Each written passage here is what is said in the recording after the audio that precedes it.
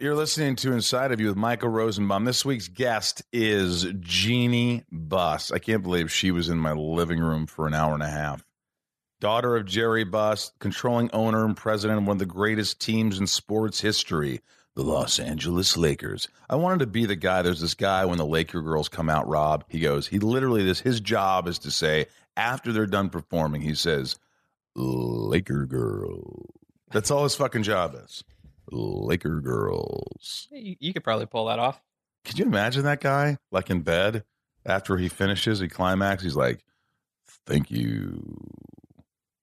Jeannie's the best. We talked about her nicknames. She's one of the kindest, most generous friends that I have. She, I don't know why, but we met. We're going to talk about that because it's a really interesting, fun story. I'm just a lucky guy. You just meet some people in life and by accident, and you're just nice and you don't know who they are. And they turn out to be the president of the Lakers, and you get free tickets, and you bring your friends, and it's been years. She's amazing. We're going to talk about what it was like to pose for Playboy in 1995, how the internet hasn't let those photos get away.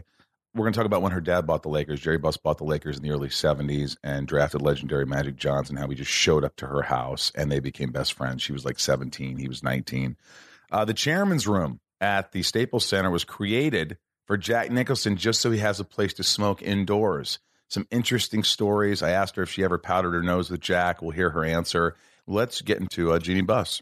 It's my point of view. You're listening to Inside of You with Michael Rosenbaum.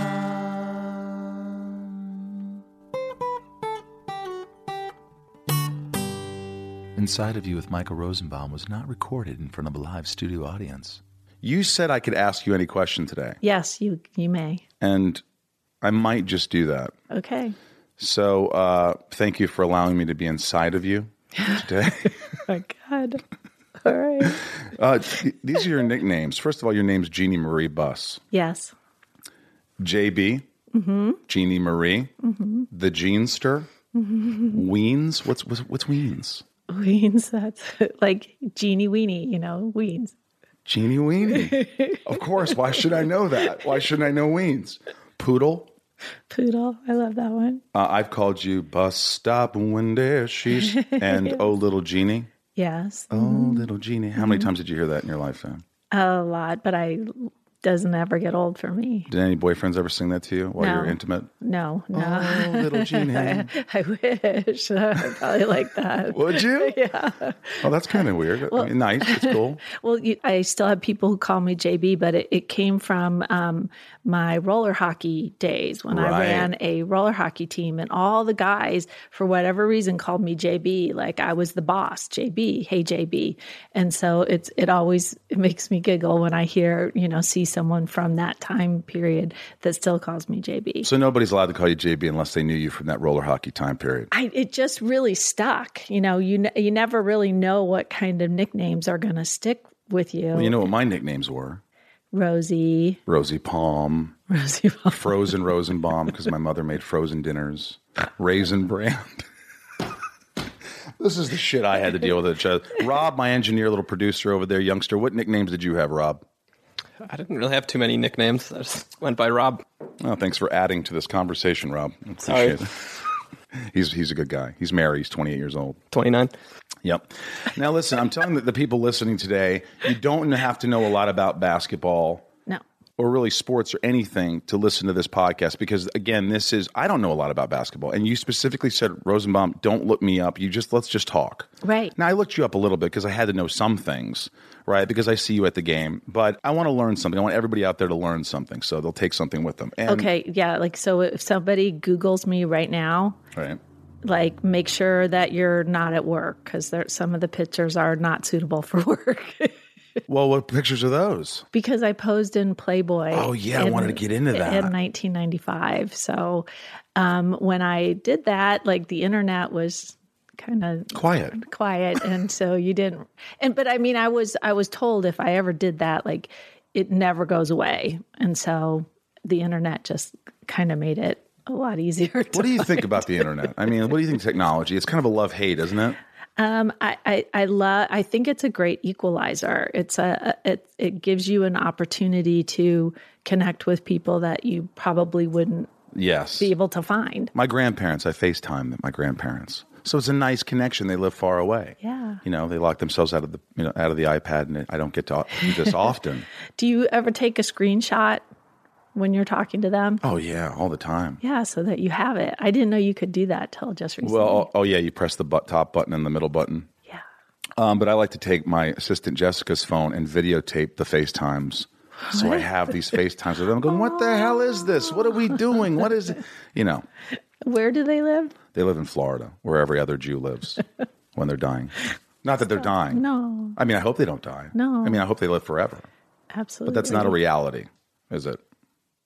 Kind of makes you want to go visit them. My grandfather said to me once, he's got Alzheimer's now. He's been fighting Alzheimer's, and it's terrible. It's the worst thing. And Yeah. I'm sure, But he said to me like 10 years ago, he was only in the early 80s. He says, Mike, like I'm still a child when I talk to him. I still am that little boy. Mike, I've lived a great life. I had a family. I went to school. I had grandchildren. I had so many fun times in my life. This is a great life. You don't feel bad for me if I die. He was like telling me this, but it was really inspirational. Like, look at all the great things he's done. Yeah. And so I try. It's hard not to. It's hard to look at just the sad, oh my gosh, this is the end. But you gotta. I don't know. He wanted to share that with you, and hopefully that will resonate with you as you progress into different life stages. Into maturity, maybe. Yeah. I need to get older. I need to start getting a little more mature. Don't you think? I doubt it. You doubt that's going to happen? Well, it's hard. It's like you're out here and it's just fun all the time and you're doing fun things. I'm responsible. Yeah. I mean, you know what? Stay young. I think that's a good place to be. Stay young? Well, my dad, I mean, when I think about my dad, he, loved having a family, but he also really liked going out every night. He was a big kid. Yeah. And there's nothing wrong with that. Nothing. How did we meet? Do you remember? Absolutely. Where were we? This Kobe Bryant autographed basketball, I think, is the night that, was it? No. It wasn't. I just put it up there anyway. No. Let's see. It was at a CW event. It was. I always forget that a CW event. The CW it used to be the WB. Right. And Smallville was the WB into CW, right? Yeah. For a long while, I couldn't get on a network with more than 2 letters, Jeannie. So we met and you were with Stacy. Yeah, my friend Stacy Kennedy. And so I was a really big Smallville fan. And so I wanted to meet you. And Stacy, my friend, who is like a great wingman, She is the best. Right? And everybody needs, I've been her wingman too. So it's right. like whatever the situation is. And so she goes, no problem. And she kind of did like a walk by and she talks about it. She so oblivious. I never noticed this. It's like, I think, people were getting food. And so she had to get by you, but she did kind of like a butt rub. That's right. It was famous Bus Kennedy butt rub. Yes. Yes. So it was like at the drive by. And so I don't know how we ended up. I remember you looking just, I'm going to be honest with you. And I've told you this. I didn't know who the F you were. I didn't know who listen. Why would you? but I didn't know who, this sounds like I'm pretending, but I wanted to be honest about this. I did not know who Jerry Buss was. I had never been to a professional basketball. I was a hockey fan and a New York Mets baseball fan and a Giant. That's it. I followed one team. I didn't listen to anything else. I was oblivious, ignorance, call it whatever you want. I had just moved to LA pretty much. Smallville had taken off. And so when you approached me, I was like, oh, here's this gorgeous woman who's for some reason nervous to meet me. I don't know why. And then we start talking for a long time. And I was like, wow, that was the nicest woman I've ever met. I mean, you were the sweetest, most down-to-earth. And I thought, she's not in this business. She must have just moved out here from Colorado, right? No. I really thought that. Well, I was invited by, I think his name was Paul McGuire.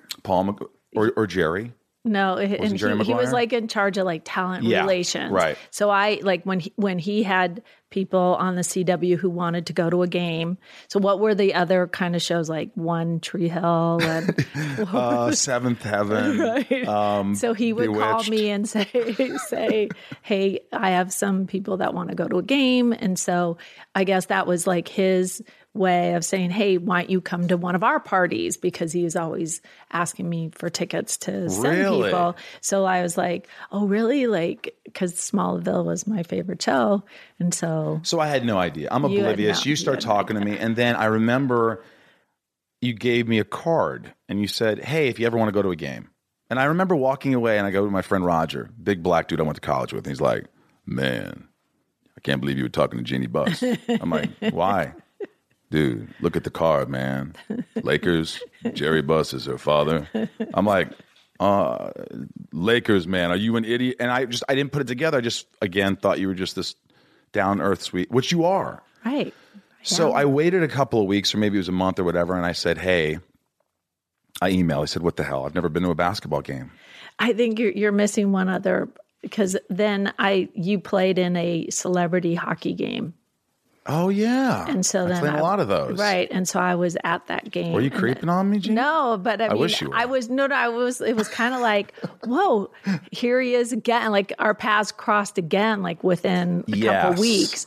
And so then I think we talked to you in the chairman's room, and it wasn't like for All-Star or anything. It was just somebody, Luc Robitaille or somebody's hockey game. And there you were. And And then from there, then Right. I end up going to a game. yes. And I remember it's an unbelievable thing. I feel like the luckiest guy in the world because, it's like, this is why I think it's very important in life. Well, just to be a good person. Mm-hmm. You never know who you're meeting. And if you're just genuinely a good person, it's just, things are going to work out better anyway. It's easier to be nicer to people. Don't you agree? I agree. So we met. Next thing you know, I was like, I got 4 tickets to a Lakers game. Actually, the first time, didn't I take Tom Welling? Yeah. I know. She's like googly-eyed. You love Tom. I know. Everybody do. loves Tom Welling. He's so honky, isn't he? Not only that, but then talking to him, he's just dreamy. Do you know how hard it was for 7 years to be standing next to? I was this bald, weird-looking guy I with know, this big you bump. had to be bald. And I'm an okay-looking guy, okay, but then I'm bald next to him, which makes it fucking worse. And all the girls are looking at him. Every guest star wanted to bang him, but he was loyal to his wife. I don't know why he got married at such a young age. So I started going to these games, chairman's room, hanging out with you. And I think, tell me if I'm wrong, I think what happened was you invite a lot of people to games. Mm-hmm. You'll have people. But there was a connection where I think you just saw the kid in me. Yep. What was it that you kept asking, say, you can come to any game you want? Well, because you're funny, and like it just made the games fun. And there was some great high moments in winning championships that you were there and sharing that. And then there were some lows and losing and players getting hurt. And it didn't matter because we're having fun. well, you just kept it real and kept it, I don't know, I really appreciated your energy, and I still do. And I invite you all the time. So You did. You sent me an email and you're like, whenever you want to come to game. And I kept thinking, no, I'm not going to do that. I'm not going to wear out my welcome. But you just kept. I remember one time I was like, wow, good luck with the championship game. She goes, you're coming, right? I go, what? Game 7? Yeah, you're coming, right? I mean, it's just ridiculous. Does it piss you off? And we'll get there. But because I want to start talking about like your family and like growing up, because it's just, that amazes me. But does it kind of piss you off? Because it pisses me off. I'm a Knicks fan. I have a reason to be upset. How many championships have the Knicks won since I'm born? 72? 0? 0. Now, if you're a Knicks fan, I get it. There's been a lot of problems with the Knicks and management and players and this and it just hasn't worked out for them. And I hope one day it will. But They won in 73. So they won in 70. Yeah. They did win in 73. That was the last one. That was the last one. Okay, sorry. But I look at this franchise, Los Angeles Lakers. How many championships? There's 16. Is that the most? No, the Boston Celtics have 17. They have 17. Yeah. And they beat us in 2008, and that was a low point for us because, my dad really wanted to, get more championships than the Celtics. So it's one thing, it's great to be in the finals, but then to lose in the finals sucks. And then to lose to your biggest rivals, which means now they've got 17. So now it's going to be that much harder. But then you won in 2010. Them. Then we came back. And I was there for that. That was great. And that was amazing. Yes. So we're one behind. Yeah, we're one behind. Now, doesn't it kind of piss you off? And you could lie. You could sit here and lie to me. Okay. But if I was a Lakers fan, Yeah. I'd say we have second most championships in NBA history. We always win. And you got to understand that you can't always win. Right. So if you go into a little bit of a lull and things happen and injuries and Kobe retires and all these things, don't you want to say, fuck you? We give you so much like happiness and joy and winning that I'm like, that's why I'm not a fucking owner. That's why I'm not a president, because I'd be like, fuck you. Because I'd be like, am I wrong? It is hard. You can't win every year, but you have to like be going in a direction. Like you can't just say, because I know there's some teams in different leagues that, especially I think in baseball, because there is no salary cap structure. So you literally have one team whose payroll is $50 million competing with a team that's payroll is $200 million. I just don't even get how that's possible. And, when you're in a smaller market, you're selling tickets to the Yankees, even though they're the visiting team. Right. But there's Yankee fans all over the country. And that would be a difficult thing, I think. You put a lot of pressure on yourself, don't you? Well, I mean, I think our league is set up really well so that because of our cap system, that every team has an opportunity to compete for a championship every year. But is that ultimately true with, the super teams now? Yeah, I mean, absolutely. You don't want to see all the talent, come together and dominate. Because LeBron could say, hey, come on, play with me. You're my boy. And everybody, that sort of thing happens, right? Well, I believe our league is the best league in that, when you're a player, you're drafted to a team and you're pretty much going to stay on that team and, probably for, 7 or 8 years. And then at some point in your career, you become a free agent and you get to decide where it is that you want to play. Now, there's some players that want to go someplace and be the guy and just say, like, this is going to be my team and I'm going to be the leader.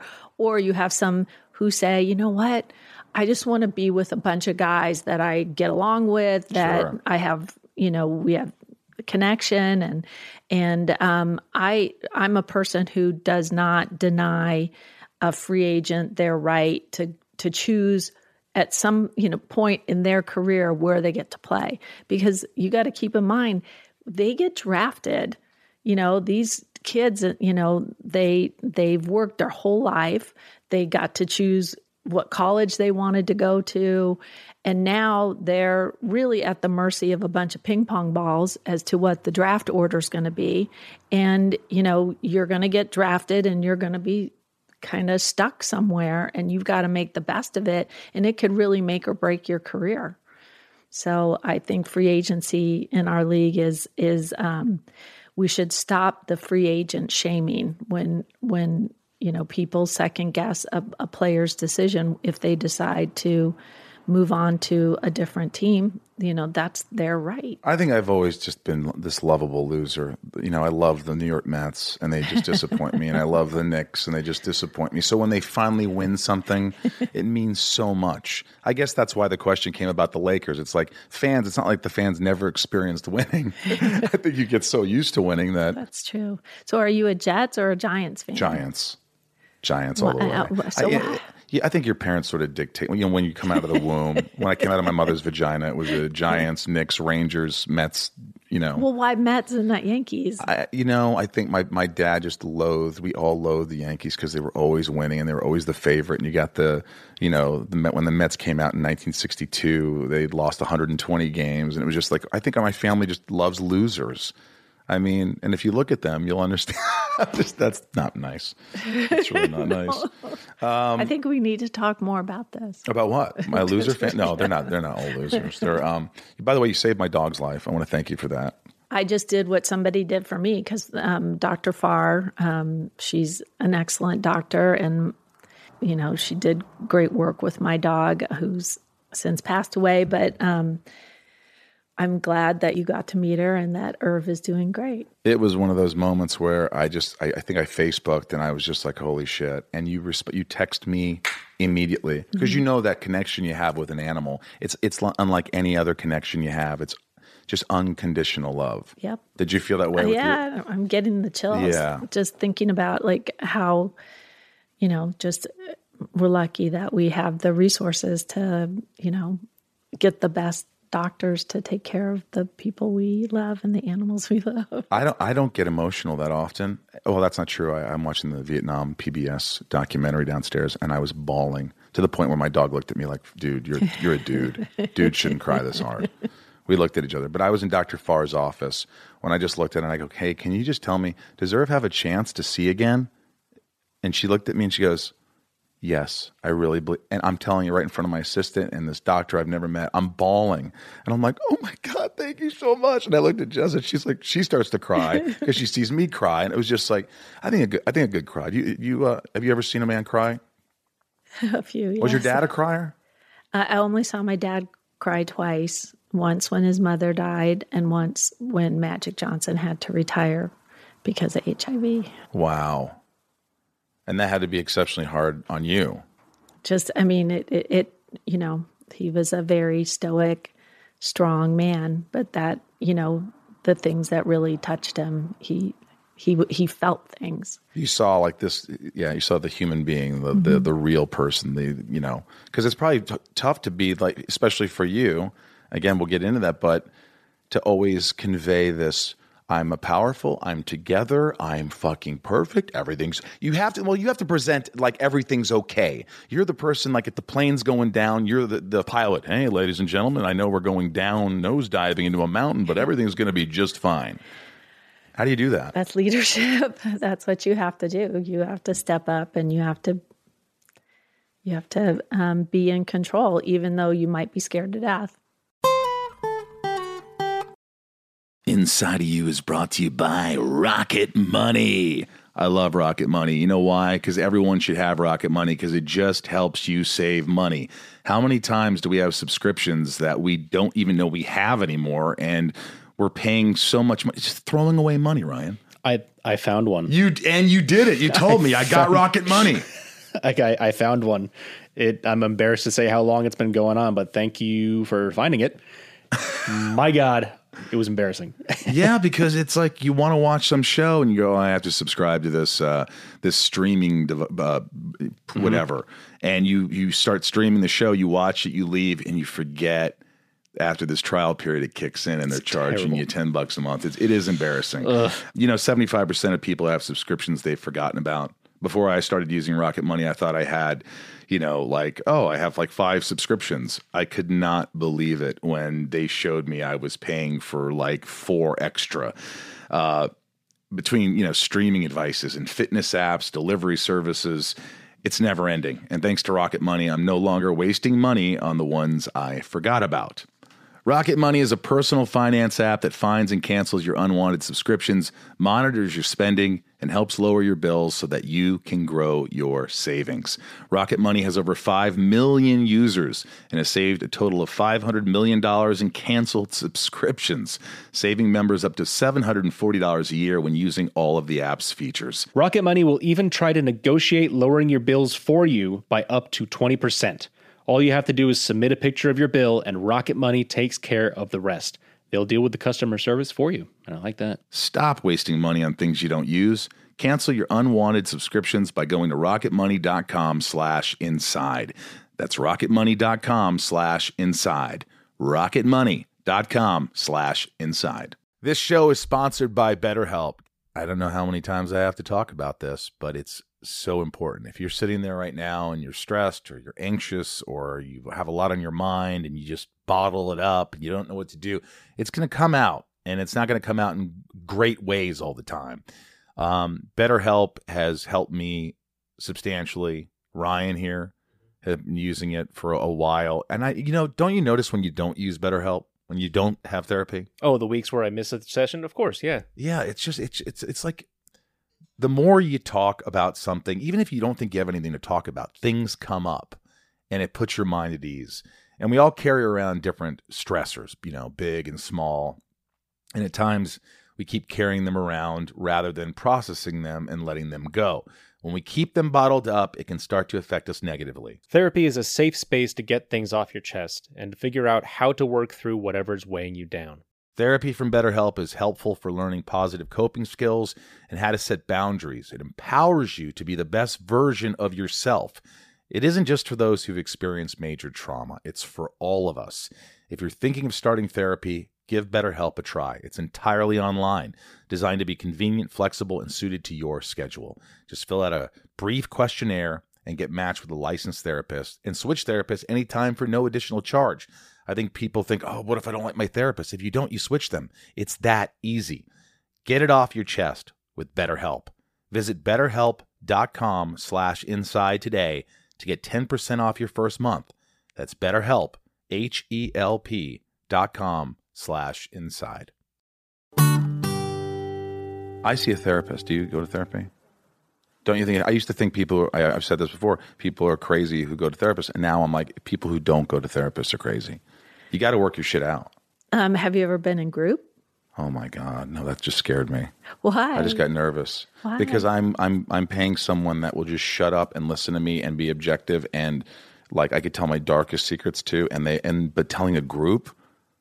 I think group was really the turning points for me. And I'll just tell you, for me, it was like a co-ed group. So it was girls and guys, and just trying to deal with people. I'm very shy. And so there was this one guy that he just didn't like me, and I could feel it. And I knew at some point, you're meeting every week. At some point, I'm going to have to confront this guy and say, what did I ever do to you? Why don't you like me? Well, why didn't you think he liked you? What was he saying? Was he just snotty? Yeah, snotty. Turning his head oh gosh, not this her problems. Yeah. And I had a dream that he and I were in a car, and he was in the music industry. And so he and I were in a car, and I said, oh my God, I have my, favorite CD or whatever. And I put it in it, and it was Ricky Nelson's greatest hits. And he goes, you've got to be kidding me that that's your favorite CD. And he literally kicked me out of the car. What? And so I knew this was I had to confront this guy. It was consuming me. So he's a bully. He was a bully, and I had to stand up for myself. So I finally got up the nerve and said, it just seems that you don't like me. What did I ever do? You don't even know me. And he said, girls like you didn't give me the time of day in high school. His own issues. Yep. His own effing issues. Yeah, it had nothing to do with me. You're a pretty girl, smart, got it together, and he felt insecure. And it was such a good learning lesson for me, because there's going to be people in your life that don't like you and have attitude towards you, and it has nothing to do with you at all. And some say it's none of your business what other people think about you. That's true. What do you think? What do I think? Yeah. I'm trying to grow up. I'm trying not to give a shit about what people think. And I know, look at you. It's harder than hell. Every article you look on a Sports Center, it's and you get all this shit. And all this, and she's in Playboy. Doesn't she have any respect? And you start, what do you do? How do you turn a blind eye? And I always I'm a people pleaser. I want everybody to have fun. I want everybody to, you want to be liked. You're a performer. That's you literally have to get people to like you to work. I think so, but I also think there comes a point where you're like, hey, I'm going to do my work. I'm good. I'm good enough to do it. I know what I'm doing, and I can't worry about what everyone else thinks, or if I'm going to fail, or if I'm going to suck. Have you ever thought that way? You know what? I'm going to make a decision based on what I think is right, not what everybody else thinks I should do. How many times have you done that? That's when you're flying, is when you really don't care, and that every decision you make is the right one for you, and that what you've learned, your experience, and it all comes together, and you just do what you have to do. Have you had those moments where you're flying? I think I'm in terms of my career, in terms of the Lakers, I feel like that's where I'm doing exactly what I've been taught by the greatest owner of all time. It's in the Guinness Book of World Records. Ever. My dad is the most winningest owner in the history of sports. And no one will dispute that. And so, so I feel like everything is going the right way because I'm doing what I've been taught, my experience, my history, everything. It's in the blood. Right. The bus blood. The blood. So, okay, so that's a great way to segue into what the F was it like? I've been hanging out with my friend John Heater. He's a Mormon. He never says F word, so he says F. So now I'm starting to say F. Okay. If I say F or S a D, you just figure out what I'm saying. Okay. S a D is just, anyway. Your mom was Joanne? Mm-hmm. Now, how did they meet? Get me there. My parents met when they were students at the University of Wyoming. That's where they both went to undergrad. And they were married shortly after that. Really? Love at first sight sort of thing? I mean, for sure for my mom and, my dad, he just was smitten with my mom. Like, even though they, divorced later, their relationship. What year were they married? I guess like 55, 56. And what was Dr. Buss doing then? I know he got into real estate, obviously, right? Right. I mean, my dad was a mathematical genius. And so he graduated with his undergrad degree at age 19. And then he could have gone anywhere to study for his PhD. And he chose USC because he really liked the football team.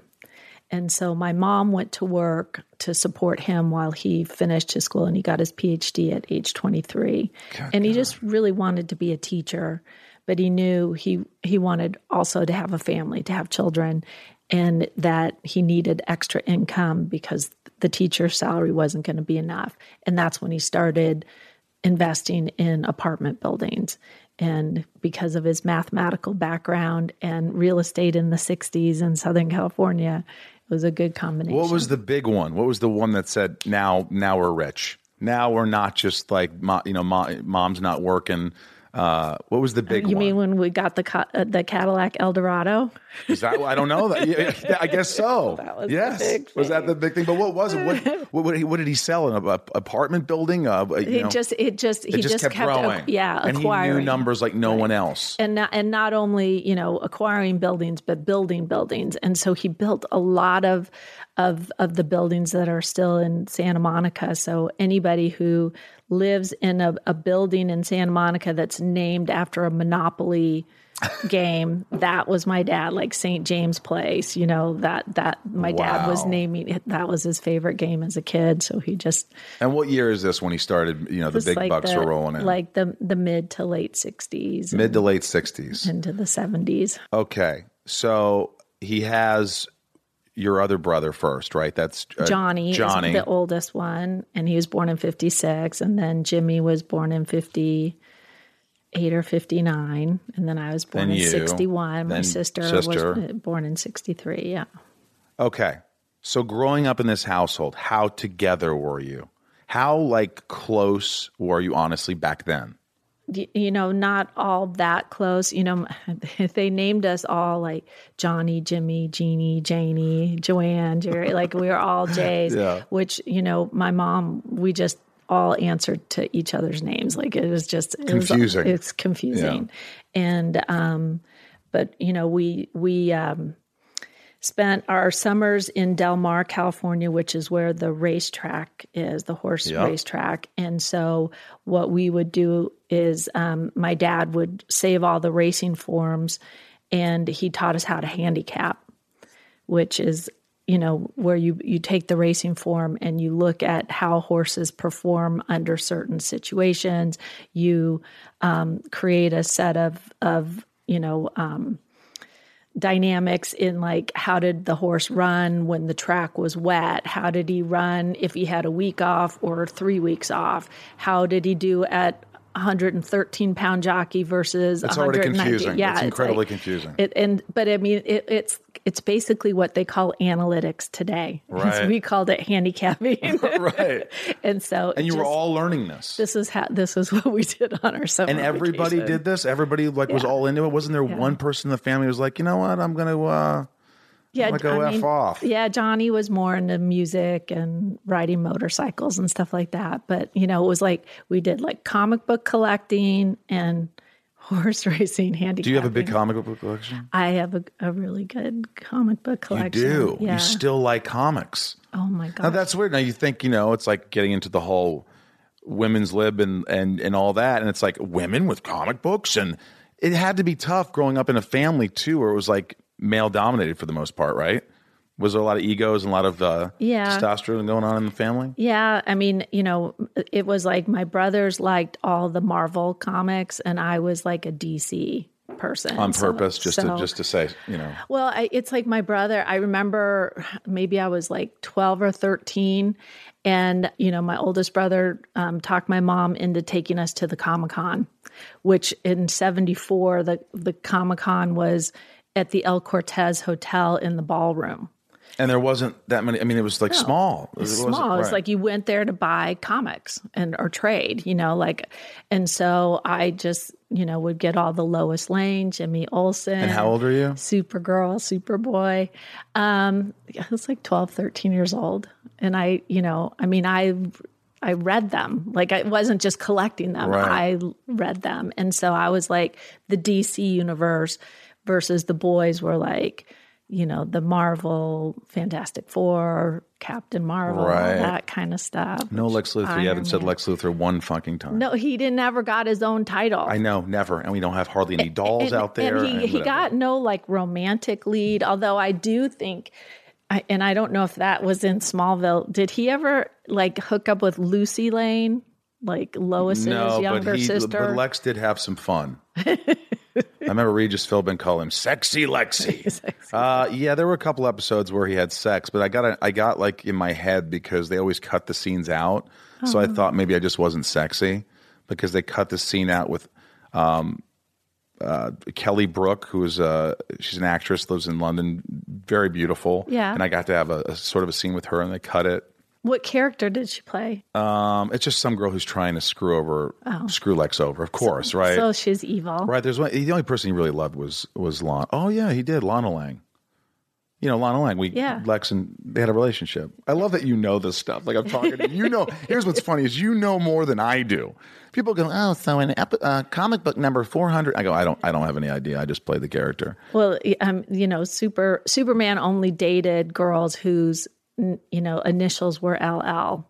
And so like when I was young, I was panicked because you were how was I JB, like it was like I wasn't going to fit into the Superman girlfriend role. Did you if you look back at the young Jeannie Buss, Jeanster, Meanie, what was it? Weenster? Oh, the Weenster.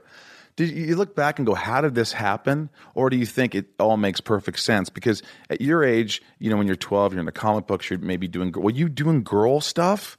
Or were you like, when did you suddenly become interested in what Dad's doing? And that whole idea of like owning something and being a powerful woman. Did that occur to you then? I was definitely into girl stuff. And like when we would go to the racetrack, this is, before security was really anything. I used to sneak back to where the horses were, because girls all love horses. Yeah. So and like boys too. Fun to go back there and do that. But really the turning point came in the early 70s. I was in my dad's office and there was a tennis match on TV and it was Billie Jean King and Bobby Riggs. Right. And he pointed to the television and said to me, this is going to change the world.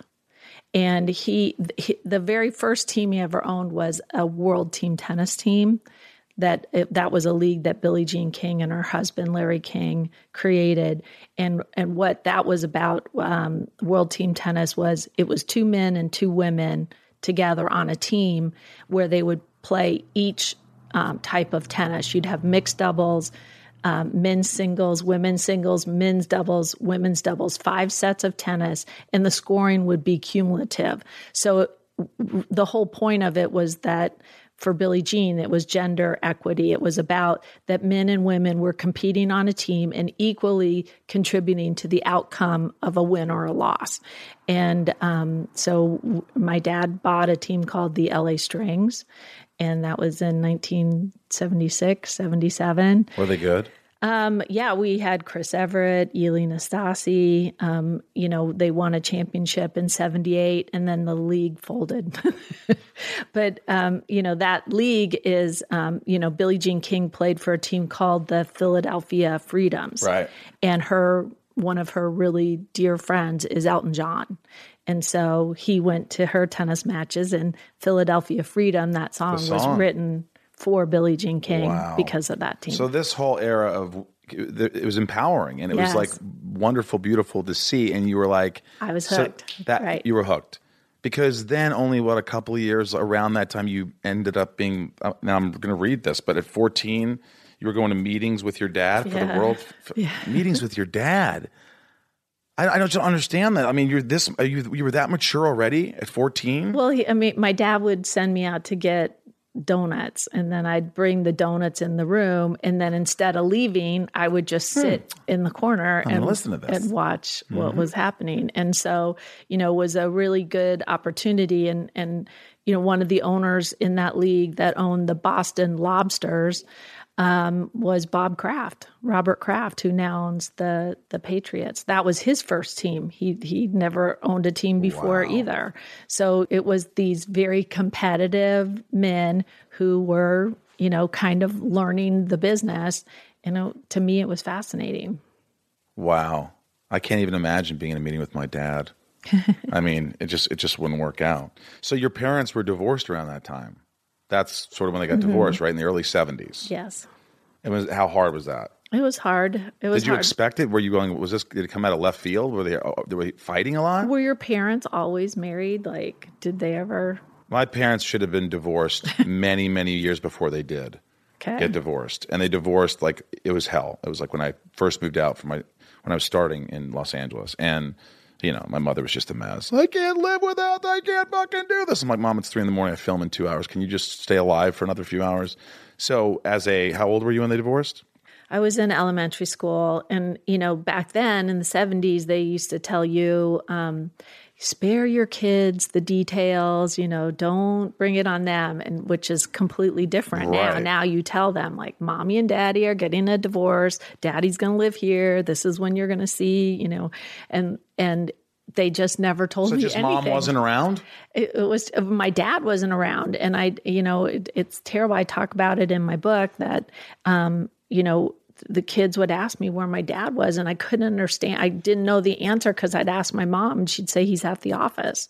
That was all I ever heard was he's at the office. Right. And so, I finally started telling kids like he was dead, because then they wouldn't ask me anymore because I couldn't answer their questions. That's horrific. It was terrible, but that's like what you do when you're a kid. That's what you do as a kid. You make something up to just, this is the answer. Stop paying attention to me, right? Leave me alone. Yep. And were those really difficult times, even as a kid? Do you remember just being sort of a loner when you were really young and just kind of like disconnecting? I couldn't understand why everybody else's dads were home on the weekends. Like, it didn't make sense to me. Like, why isn't your dad at the office? And what was their relationship once they broke up? Were they like completely like, don't talk to me? Or was it sort of... There was like their transition that they had to go through. And then... It took them years to do that. It took them a few years. And then they could come back together and be at peace, and it was good. Now, your dad, you went and lived with your dad at the Pickfair house? Yeah, when I graduated from high school, I went to stay with him for a summer before I started school at USC. And we had such a great summer. He said, why don't you just live with me while you go to school? And I said, that's great. And he goes, but I'm going to have to buy a bigger house. And so we went and looked at houses, and he said, okay, today we went to lunch at the Polo Lounge. He said, today we're going to look at a house that it's like some old movie star, blah, blah, blah. And I go, Pickfair? We're going to Pickfair, Mary Pickford and Douglas Fairbanks' house. I knew all about it. How big was this house in the Hollywood Hills? Where was this? It's right behind the Beverly Hills Hotel off Summit Drive. Huge. And it was back in the day, like they were both silent movies, huge stars. And back then, because the films were silent, that means they could translate all over the world. So they were like worldwide famous, huge celebrities. And when they filmed together, they were each married to other parties. And so it was kind of like the first big divorce in Hollywood. And so they kind of got shunned from Hollywood itself. So they had to move to the boondocks, to the country, which was Beverly Hills. Right. So they were the first movie stars to live in Beverly Hills, and they bought an old hunting lodge. And that's what became Pickfair. And Mary Pickford, along with Douglas Fairbanks and Charlie Chaplin and D.W. Griffin, started United Artists. They were the 4 artists that made United Artists. And so she kind of became my spirit grandmother. I just knew so much about her. And I had actually watched her in 78. They gave her a Lifetime Achievement Award at the Oscars. And she was like at her home, and she was just this frail little thing. And I'll never forget that. And so when we went to tour the house 2 years later, there was the Oscar sitting in exactly the same room as when they presented it to her on the telecast. And so I didn't think my dad was going to buy the house. I made him take a picture of me in every room because it was like Pickfair, and I'd only was going to be there once. So it was on the market for $10 million. And this is like 1981. Which is how much now, analytics girl? It would be like $100 million. $100 million. Because it's 3.5 acres. And he bought this place. He put in a bid of $5.2 million, what he thought the land was worth, because the house was in disrepair. Right. And so because it was a probate sale, meaning that when she died, she wanted the money to go to charity, that means that the court had to decide what was a good deal. And so they accepted the offer. I think my dad was in shock. And how long did you live there? I lived there for, I think, 5 years. And I read that you gave tour guide, like guided tours, or the... People absolutely loved the house. And we could host a luncheon there and charge people and then give the tour. And we could raise $100,000 in a day. And, it's like the early 80s. That's a lot of money. My God. So I just became like a curator. And it had a room that like had a hidden button, and it was like the bar, and it was like built during Prohibition. So it was like everything would turn around, and it was crazy. And then there's like, Charlie Chaplin ended up moving down the street, and like all these, they really set the tone for what modern Hollywood movie stars are like. Wow. So you're doing all this stuff as a teenager for the most part. Mm-hmm. I mean, growing up, you managed a tennis team, and how do you do that? How do you? I don't know. I mean, just your dad's giving you this advice, and this is what you do, and then you just start running that? Yeah, like I wanted to quit school, and he said, if you can't have the job if you quit school. School's the most important thing. Education's the most important thing. So I, would do my work, go to school. Then LA hosted the Olympics in 1984. I hosted like dignitaries from around the world at Pickfair. And you're a shy person. And back then you were probably shyer. You're like a Kaja Magugu song. But it's like, when you have a title, if you're shy, as an actor, you probably... you're not shy at all. It's funny. I pretend I'm shy. I pretend I have confidence, but there's sometimes where I'm like, I don't know what to say. But it's like if you're playing a role, it doesn't matter. You're playing the role. You know your lines. Yeah. You know what to do. That was me. Like the head of a tennis team, or Jerry Buss's daughter, or showing Pickfair. It's a role. It's easy. That made me comfortable. Wow. And so, the Playboy. In the beginning of this conversation, you said, you're going to go online and you're going to see it. And back then, the internet, you thought, if you didn't get the magazine, you weren't going to see it, right? But now you see it. Yeah. Now, I will just say one thing about the Playboy magazine. Okay.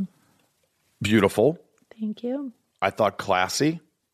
And I think they should bring hair back. Well, I didn't realize. I think it's coming back. How there's like hairstyles, and then there's hairstyles, and I didn't know. Like, you're talking about your head and then below the waist. Yes, yeah. Yes. Not and to be so, a like, graphic, I would be considered like a kind of old school in the generation, because it's like the early '90s of racing stripes. That's like what was in, and so I racing stripes were in. What year was this with the Playboy? It was like '95. That was '95 with the yeah. But I did it. And if there's any young people listening to this, I made that decision. I was 32 years old when I posed in Playboy, and I couldn't have done it when I was 18. I'm glad I didn't do it when I was 18. It was like something that I had to kind of mature into and really make I thought you were a lot younger. Choice. I didn't realize you were 32. Mm-hmm. 32? Yeah, because I'd been married, and so I was going through a divorce, and I thought, okay, what are some of the things that I would want to do?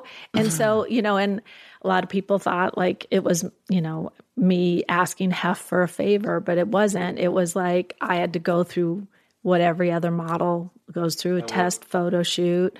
They had to send the pictures to Chicago. I had to be approved or not. How long did the process take to get from the time when you said, I want to do this, to the time it would actually happen? Almost a year. A year. Mm-hmm. And would you ever think, oh, it's not going to happen? Yeah. It's like, you have this idea in your head that like, now you're in front of the camera and you're going to take that robe off for the first time. And That's courage. It's kind of like, oh my God, the world's going to change now. And it was like all the, the photographers and the lighting guys, and they could care less. We've seen this before. Right? It's like we've seen the racing stripes, Jeannie. Again, it's like about how you feel about something and how you project it to the world. It's courageous. And it's like, it's about how I feel about it. It's not about anybody else's. See how we got back to that? It's about how you feel. If you want to do something, you can't worry. Because I guarantee if you ask Dad, what do you think if I should do this? What would he say? Did you ask him? No. I told him after the fact, and my dad was really good at quotes. And so when the issue came out, his quote was, "It will be the first issue of Playboy magazine I haven't read." So it's like, I approve of the magazine. But this is my daughter. But this is my daughter. So he walked a really good line. Now, do you think any of his friends were like, hey, man, he's like, shut up. I don't want to talk about it. Did they goof on him? Did some of the players goof on him? He asked his girlfriend at the time to black it out so that he could see the pictures, but not see the... Really? I don't want to see her boobs or her junk, but just I want to see my beautiful daughter without any body parts. And he was any very sexual. proud. He was very proud of me. And That's nice. I'm very happy to do it. And now, now we just recently lost Hugh Hefner. Yeah. And he was kind of part of the family, somebody that I feel a little lost, like losing my dad again, because they were such good friends. My dad really admired him. So you got to see him a lot. You had good conversations with you. You knew each other. I didn't really know that. Yeah. I mean, I didn't go to, he invited me to the mansion all the time. You never went to the mansion? I didn't. Not one time? I was working, I mean. I went a few times. Yeah. Rod Stewart came up to me and goes, man, are those ducks on your robe? He didn't talk like a country guy. He was more like, are those ducks on your robe? I'm like, yeah, they're little ducks. He's like, great. I just wore a robe. And so that was the Midsummer Nights party where there was people there, people in the grotto and, having sex. And it was pretty crazy. I actually made out with someone near the bird cage. It was a little dirty. Not the making out, the actual bird cage. It was really filthy. I thought I'd talk to Mr. Hefner and ask him to clean that up. We're kind of going all over the place in a lot of ways, but I like that because it's like, a conversation will take. But like when your dad... When was the day that you heard that he wanted to buy the Lakers, which was, what year was that? He bought the team in 1979. But how do you go from real estate to wanting to, obviously he's a fan. He was a big fan. He was a big fan first. And so I talked about the World Team Tennis team. He moved that team from the Sports Arena to the Forum in 77 or 78. And he noticed that Jack Kent Cooke, who was the owner of the Kings and the Lakers and the Forum, who also owned the Washington NFL team, but I refuse to use their name because I think it's offensive. There was kind of like this rule that they didn't, in the NFL, they really didn't like you owning teams in other sports. They wanted you to focus on NFL. So he owned this Washington team, but he was also going through a divorce, and he moved to Nevada to set up residency so he wouldn't have to pay his ex-wife as much money. So nobody was really around the Lakers and the Kings, and my dad saw this opportunity, so he started conversations with Cooke to buy the team. And Cooke wasn't, like you said, he wasn't really a hands-on guy. He was just kind of an absent owner. Mm-hmm. So Dr. Buss thought, I'm a fan first. Right. I want to own, I know what to do here. Well, he just wanted the Lakers. And so Cook said, if I sell you the Lakers, you got to buy the Kings and the Forum too. And were the Kings pretty horrific at that time? It's funny because Cook was the one who petitioned the NHL for expansion. So he really, really, really wanted the Kings team. And at that time, he owned the Lakers, and they were playing at the Sports Arena.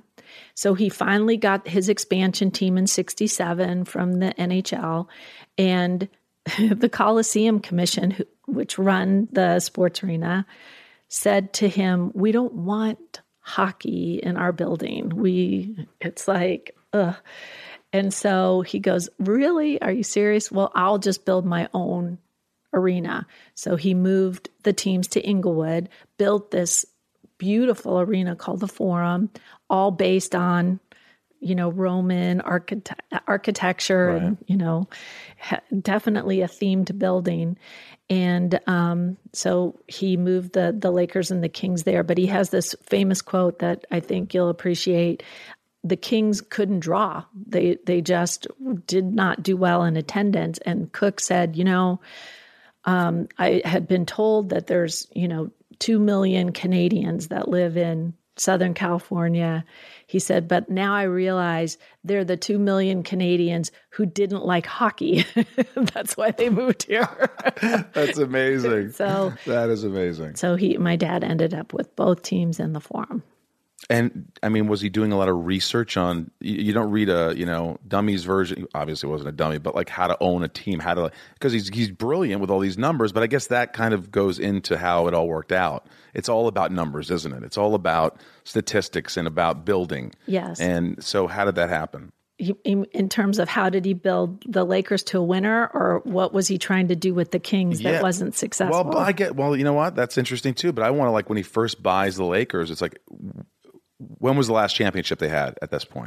They won in 1972. 1972. And he comes on in 1979. Yeah. And so Kareem was still on the team. Right, and he was a big fan of Kareem's. And they had made a trade a couple years earlier. They sent Gail Goodrich to the New Orleans Jazz, and it ended up turning into the number 1 pick. So he buys the team, and they've got the number 1 pick in the draft. The NCAA tournament goes on, and it's Magic Johnson versus Larry Bird in the NCAA final.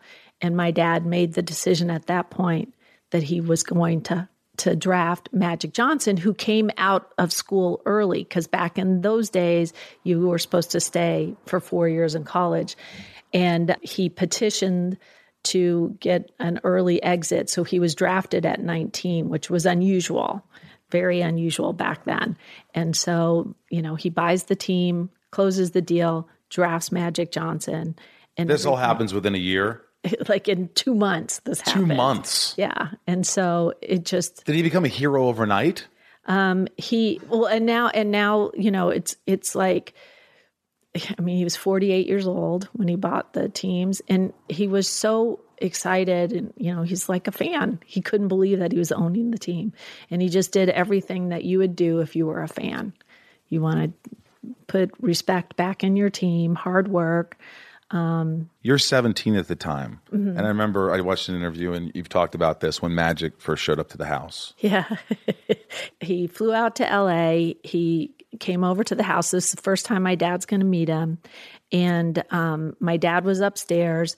The doorbell rings. He said, can you go downstairs and open the door? It's going to be Magic and Bill Sharman. And he said, just offer them something to drink, and then I'll be down in a little bit. So I opened the door, and here's Magic with that smile, that megawatt smile. And, I'm 17, he's 19. So we're like basically the same age. And so I invite them in, sit them down. We start having a conversation. And he said, I'm really excited that I was drafted by the Lakers, but I'm only going to stay here for 3 years because I want to go back to Detroit and play for the Pistons, because that's where I'm from. And my eyeballs went, what? Wait a minute. So I ran upstairs to my dad and I told him what I had just said. You're a freaking narc. Well, he had to know because that was like... You told him right then or right when Magic left? No, right then. Did you know what he said? I said, Dad, you got to know this. Like, it's like, you got to do something. Did he bring it up right away? And my dad, he was like combing his hair and he didn't even look at me. I'm telling him the story and I'm like, and he says, he goes, Jeannie, as soon as he puts on a Laker uniform and steps out on the floor at the Forum, he's never going to leave. He didn't even look at me. Like he knew what was going to happen. He could feel it. And Magic's never left. He's right? Never left. Never. It just seems like he had so much confidence. I mean, where does that stem from? Was he always a confident kid in college? Yes. And was he just always strong will, determined, created a path. And what happened with hockey is that first year, he was awarded, like the Kings, Rogie Vachon, one of the great goaltenders for that franchise, had been signed to the Detroit Red Wings. And back then, they used to do free agency with compensation. So he signed as a free agent, and so Detroit had to give a player to the Kings. And this player was, his name was Dale McCourt, and he was going to be this great scorer. And so he refused to come to Los Angeles. He didn't want to skate in LA. And my dad flew to Toronto to meet with them, offered him everything he could think of, including, and this is such a thing that my dad would do, he said, I will pay for every one of your children and your unborn children, however many children you decide to have, I will pay for them to go to college. What? Yeah. Like he did everything he could. And back then, like the closest team was like in Colorado. Right. And, hockey was like a death sentence. If you went to the Kings, it was like you were in the movie Slapshot. Like it was just the worst. There really wasn't until I guess Gretzky, one of those. Right. And my dad was, he's the one who started that transaction. And then he sold the Kings to Bruce McNall, who then got the credit for bringing Gretzky, but it was really my dad talking to Peter Pocklington about, you're not going to be able to keep him there. You should make the trade before. Wow. And then that really helped. And now it's like so different. I mean, it's crazy. I remember going to games even like, early 2000s and they were handing me tickets. They were emailing me, Rosie, will you come to a game? Free, whatever you want. Yeah. And I go to get, and then they start winning. It's like, hey man, can I get some tickets to the? We're all sold out here. But, no, Luke hooks me up every once in a while. But I noticed your dad was always close with a lot of players, right? He had a really good relationship with. Were there any players that he wasn't that close with, that just they didn't get along?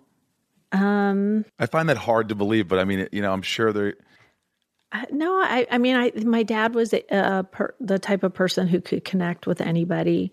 He was a card player, which meant he was really good at reading people, and he knew how to break down barriers, and he could connect with people at every different level. You never saw him lose his cool with players? You never saw him yell at a player? I think, he had his moments with Shaq, I think. And Shaq's like a big kid. Yeah. And, it's always hard when a guy's in a contract year or, wants to be traded or isn't happy with his playing time, which means then you've got pressure on the coach. And right. That's human nature. So all these years, what year was it, you think, around that time where you're like, one day I'm going to own the Lakers? One day I'm going to do this. One day I'm going to be the president of the Lakers. One day I'm going to take the control. I never looked at it that way. My dad, it was our family business, and he wanted the team to always stay in the family. And I would play whatever role was needed. That's who I am. I'm that player that's like, what do we need? A rebound? Do we need points? What do you need me to do? And that's how I am. I fill whatever role is needed. And so when he passed away, he put together my brother Jimmy overseeing basketball. He put me in charge of the business operation, and that's how he wanted it to go. And it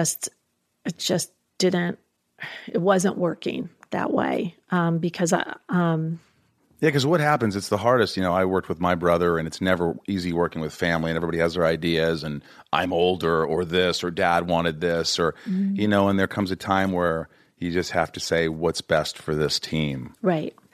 And that has to be the hardest when you're talking to family about it. Yeah. And we had this private family meeting where, as being in charge of the business side, I have to be able to forecast what our cash flow is going to be, so you have to know 12 months, 24 months out, what your ticket prices are going to be and, how you're going to manage the business.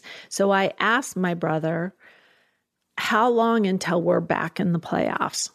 Just tell me so that I know how to manage the cash flows and how things are going to go. Just that simple. That's simple. When do you expect us to be in the playoffs? Right. Is that an easy question to answer? I mean, I don't know. I mean, in other words, he could have said, a year. He could have said 10 years. I just needed to know so that I could plan. And what did he tell you? And he told me 3 years. And I said, okay, all right, well, if we're not back in the playoffs at the end of the 3 years, then I'm going to have to make some changes. I mean, it was simple as that. As simple as that. So, he created this timeline, which was really important to be able to operate off of. And then he did an interview a few weeks later, and he shared it with the media. And then it became, the storyline. And so then the media comes back to me and says, hey, your brother told us about this timeline. Are you going to hold him to it? Well, what's the point of that kind of thing? If you say, well, no, I don't know. It's like, you have to be strong. Well, now you put me in a corner and I have to do my job. Right. And the point was he created it. So why would I not think he would make it? Right. Right. I mean, I just had to assume. So we're on the same page. Yeah, absolutely. Now this is a call do you make to your brother that's it's a one-on-one, I've got to let you go. Well, I guess it was kind of we knew the day was coming last April because the season, we weren't going to make the playoffs. We would sit down and assess what happened. And so then it was kind of shoot, everybody's going to expect that.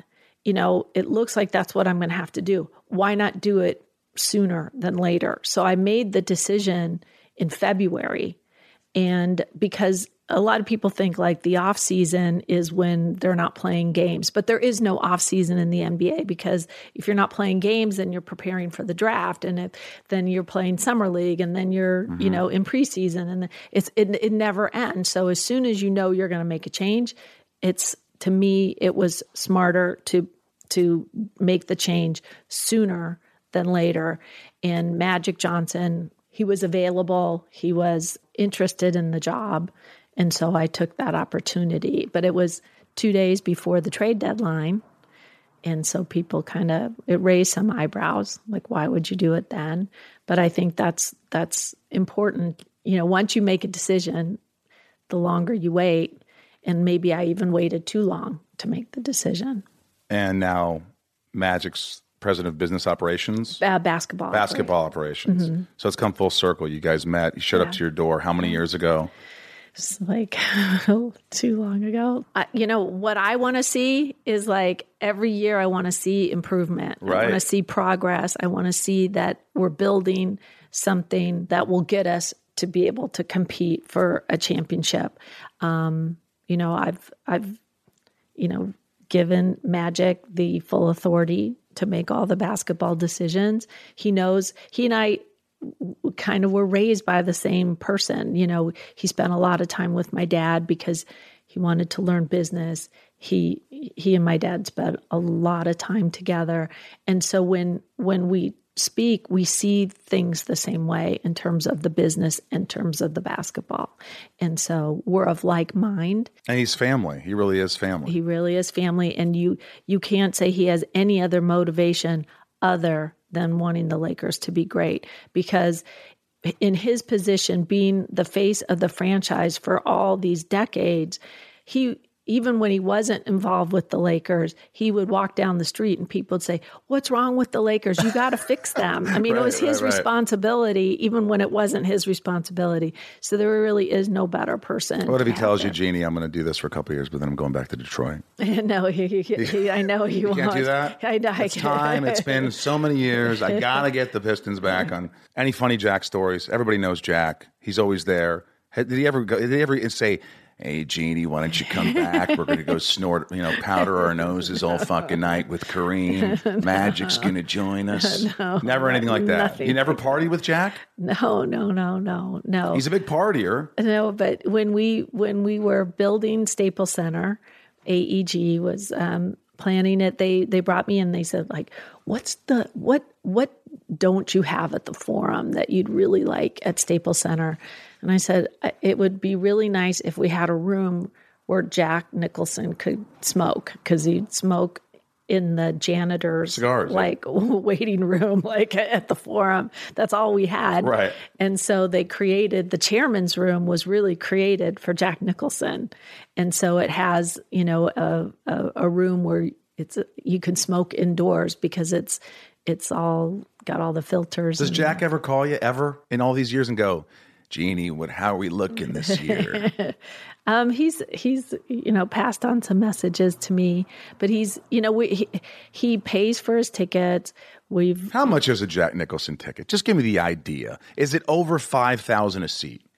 We're not up to that yet, but we're at like $3,800 per seat per game, and so we don't bother him. He wants to go. He's been a season seat holder since '72. I mean, he really wasn't like just jumping on the bandwagon when Shaq came or whatever. Yeah. He's been through the ups and downs with this franchise, and he cares about the team. What about your personal relationship with anybody on the team right now, the young guys? Do you have any kind of relationship where you did like your dad did with, some of the guys back in the 80s or whatever? Do you ever like say, "Hey, what's going on? Let's get lunch. Let's talk about," or do you just say, "Do your job. I love you. You're great. I don't want to," No, I mean, like Jordan. You're there for them. Yeah. Jordan Clarkson. I feel close to Julius Randle. I'll never forget, Julius came and had lunch with me in the office a couple years ago when he was a rookie.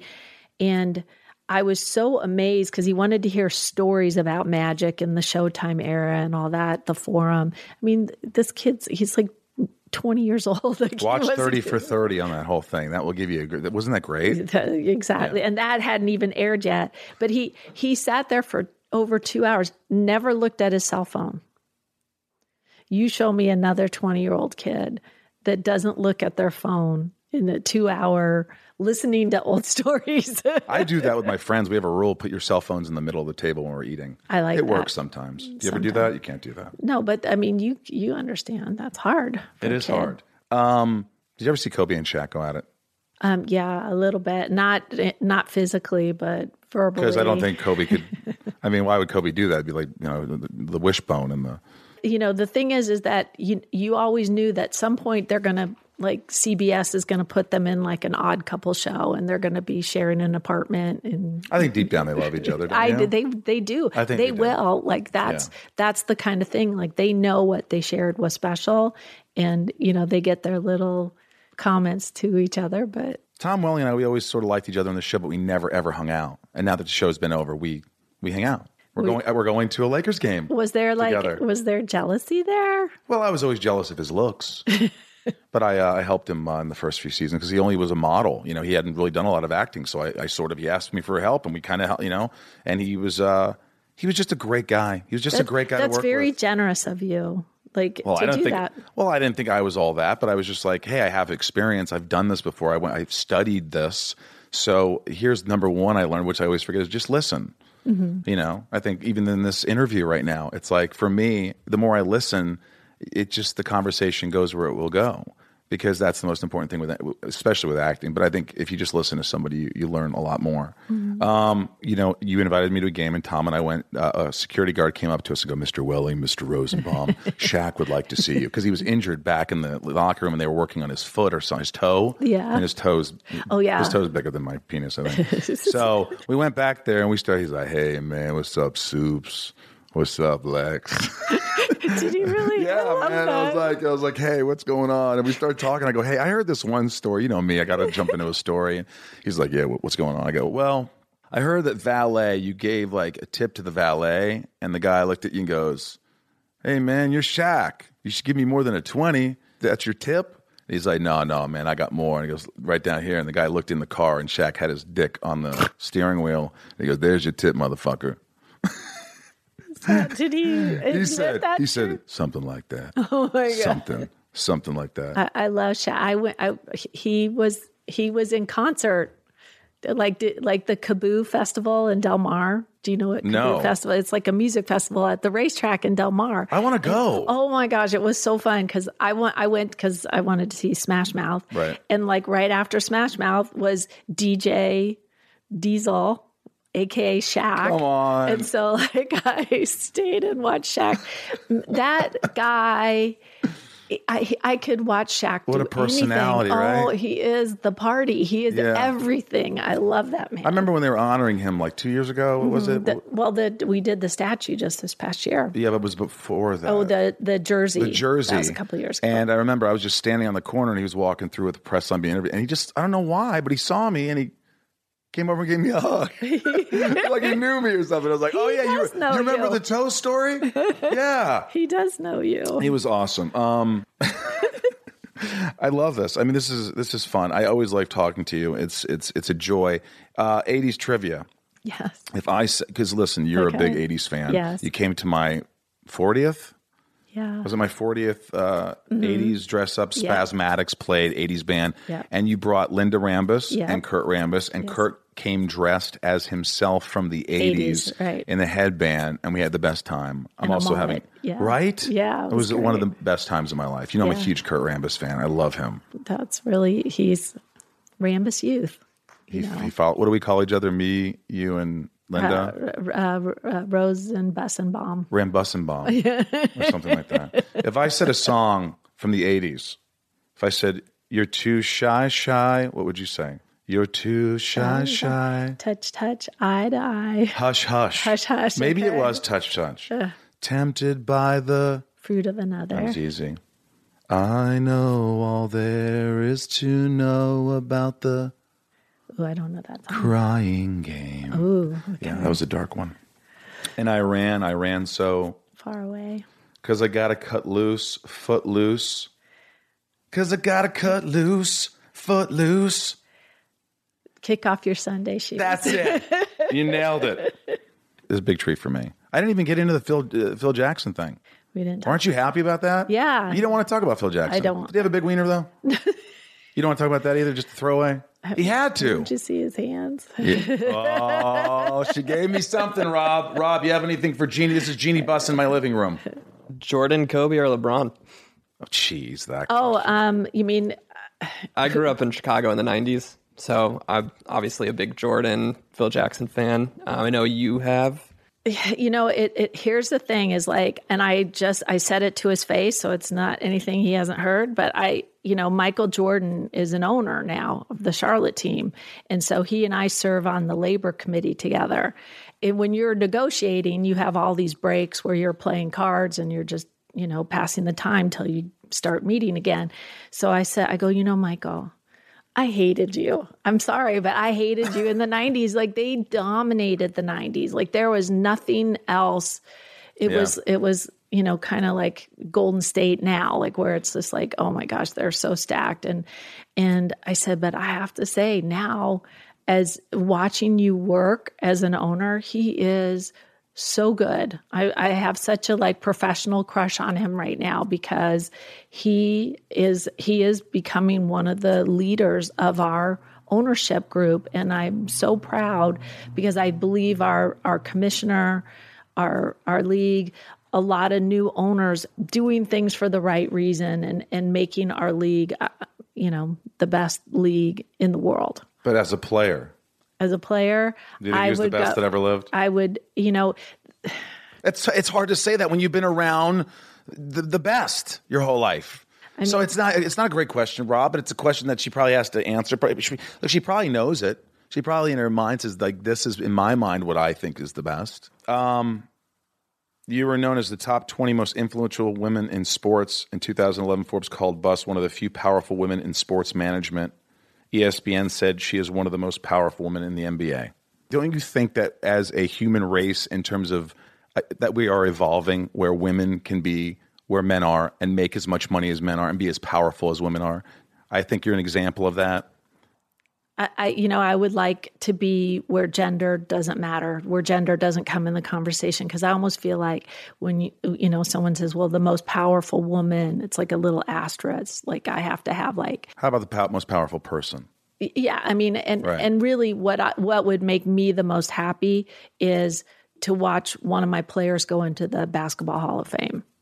Like it's not about me. It's about like the opportunity to bring together a great group of talent from a front office to the players, give them the platform that they need, all the tools that they need to, be something special, to win a championship. That's where I would get the satisfaction. I don't care about rankings and titles and all that kind of stuff. Are you genuinely excited about the Lakers' future in the next five years? Yes, I am. And I pinch myself every day that I get to work with Magic Johnson.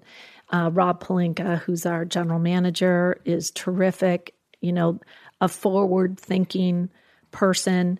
Like I said, I sit on the labor committee.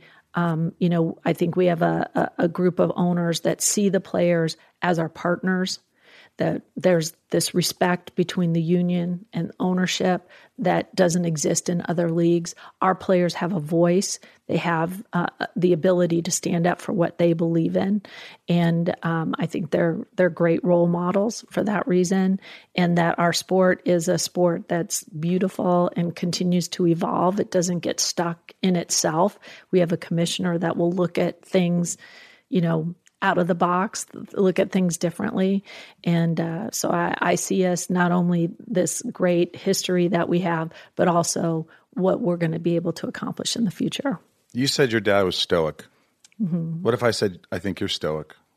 It's like it's acting. But I really see it. Even when I go to a game and I see how you act and this persona, it's such a professionalism filled with a genuine happiness for a team that you are running, and the fans. You love and adore your fans, mm-hmm. and I think it's so obvious how when someone comes up to you, you don't hesitate. Yeah. You're so approachable, which is frightening sometimes.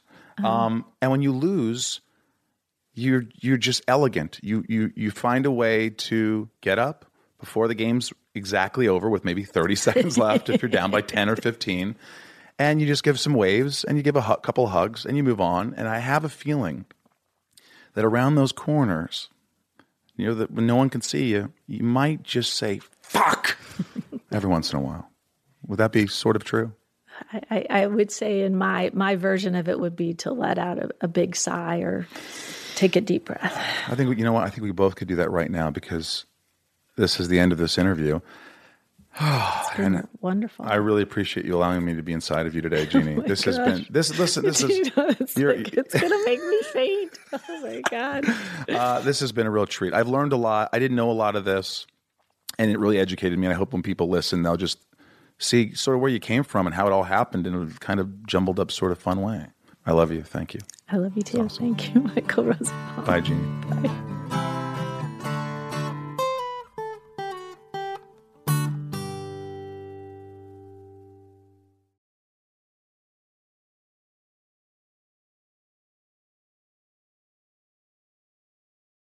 welcome to Talkville, the ultimate Smallville rewatch podcast. Guest star Sarah Carter as Alicia Baker, although I didn't really work with her a lot.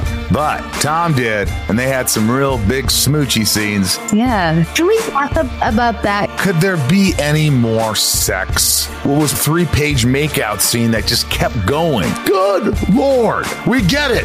They have chemistry. Jump in now or catch up on any of the past seasons of Talkville on YouTube or wherever you listen.